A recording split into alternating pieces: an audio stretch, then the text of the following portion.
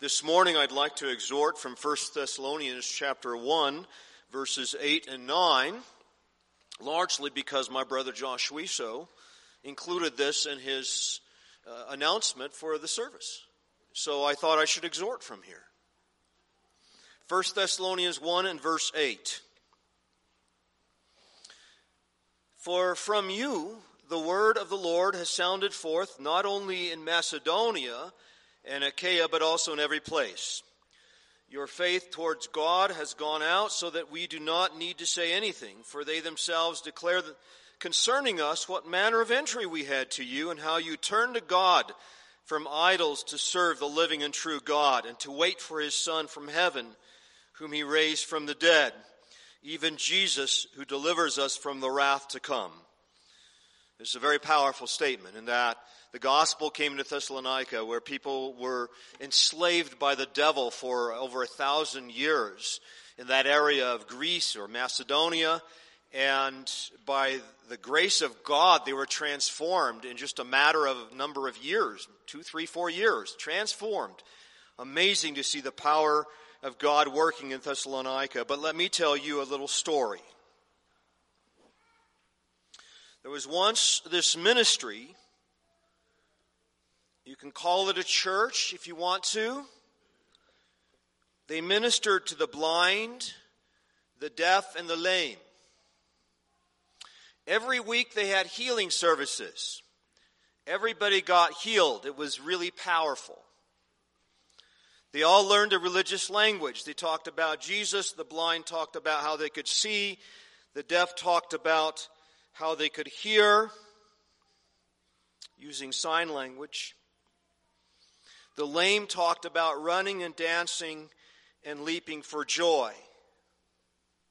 They came up with new ways of describing problems. Hearing impaired, sight challenged, and leaping for joy.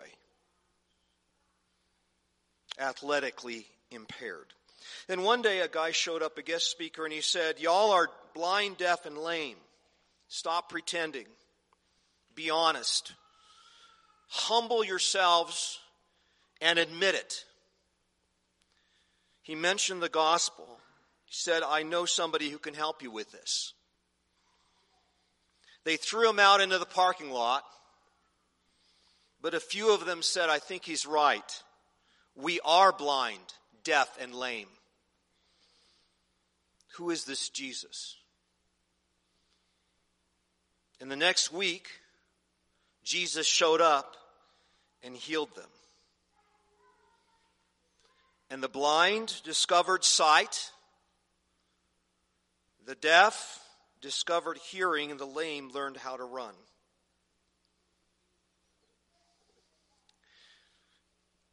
Brothers and sisters, there's a point at which people need to say, we're done lying to ourselves. We're not going to use religious language anymore.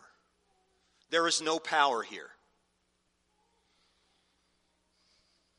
There's a point at which we need to use the right language. This week I heard the term sex addictions several times.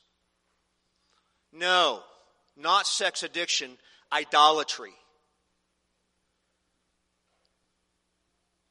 I understand in many cases, people have embraced a powerless gospel. And they use terminology like this. Sex addiction. No. Idolatry. The violation of the first commandment. A fixation on things like self-image, what people think about us, is idolatry. This is just plain old-fashioned worshiping idols. That's what it is. A fixation on self-esteem, self-aggrandizement, body image, boundaries is idolatry. It's the worship of self. It's a refusal to deny self, to turn the other cheek, to crucify self, and take up the cross and follow Jesus. It's just psychobabble. And the sooner we get rid of this language, the better. The spirit of control and anger in the home is idolatry. It's worship of self, self-indulgence with foods and other things without gratefulness. That's just idolatry. Love of the world is hatred of God and more idolatry, worship of money and stuff. The insatiable desire for more, better, and newer is just idolatry. Just worshiping idols. And American idolatries and the relational breakdown that attends it, no different than pagan human sacrifice, fetishism, and idol worship. It's the same miserable, blinded, enslaved, pitiful, horrible condition as idolatries of pagan countries.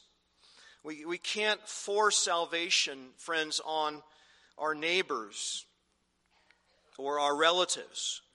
We can't fake resurrections. It's the work of God. So the first thing we need to do is be honest and seek out honest preaching and honest exhortation and honest language and honest counseling and get away from the psychobabble. That's the first thing that's got to happen.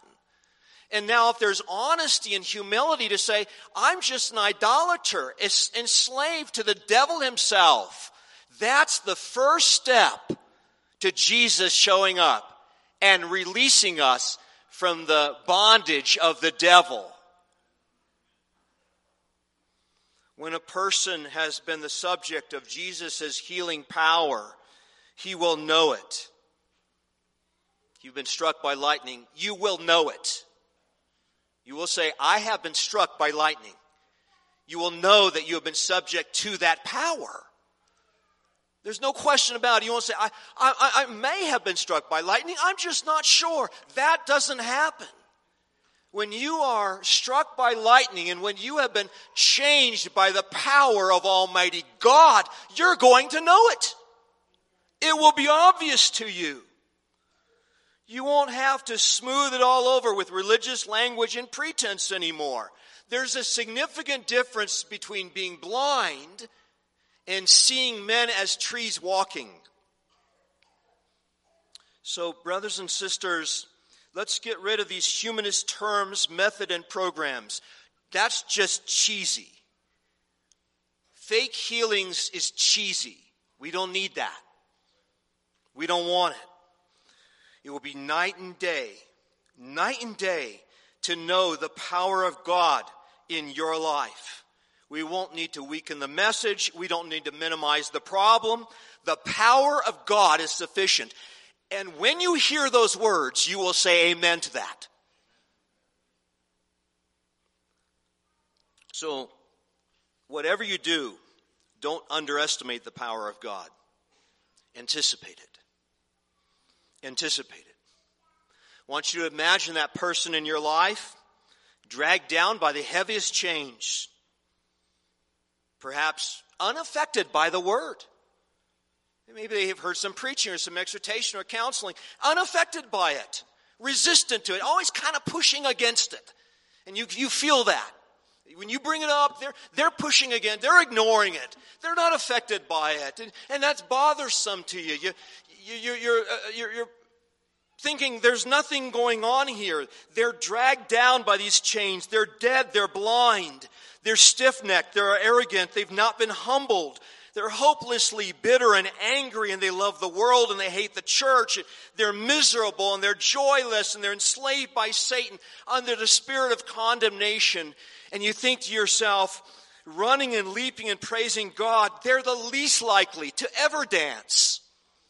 And yet I want you to imagine those people up here on the stage dancing for that Jesus has set the captives free. They are a new man or a new woman in Jesus, and they are alive, and they know their sins are forgiven, and they're not under the burden of condemnation anymore. Can you imagine it? Can you imagine it? The power of God affecting your friend or your relative to the glory of God, and we will celebrate into the eons of eternity for what God has done in that brother or sister's life. Hallelujah. Can it happen? By the power of God, I say yes and amen. Amen. 1 Corinthians 2:3, I was with you in weakness and fear and much trembling.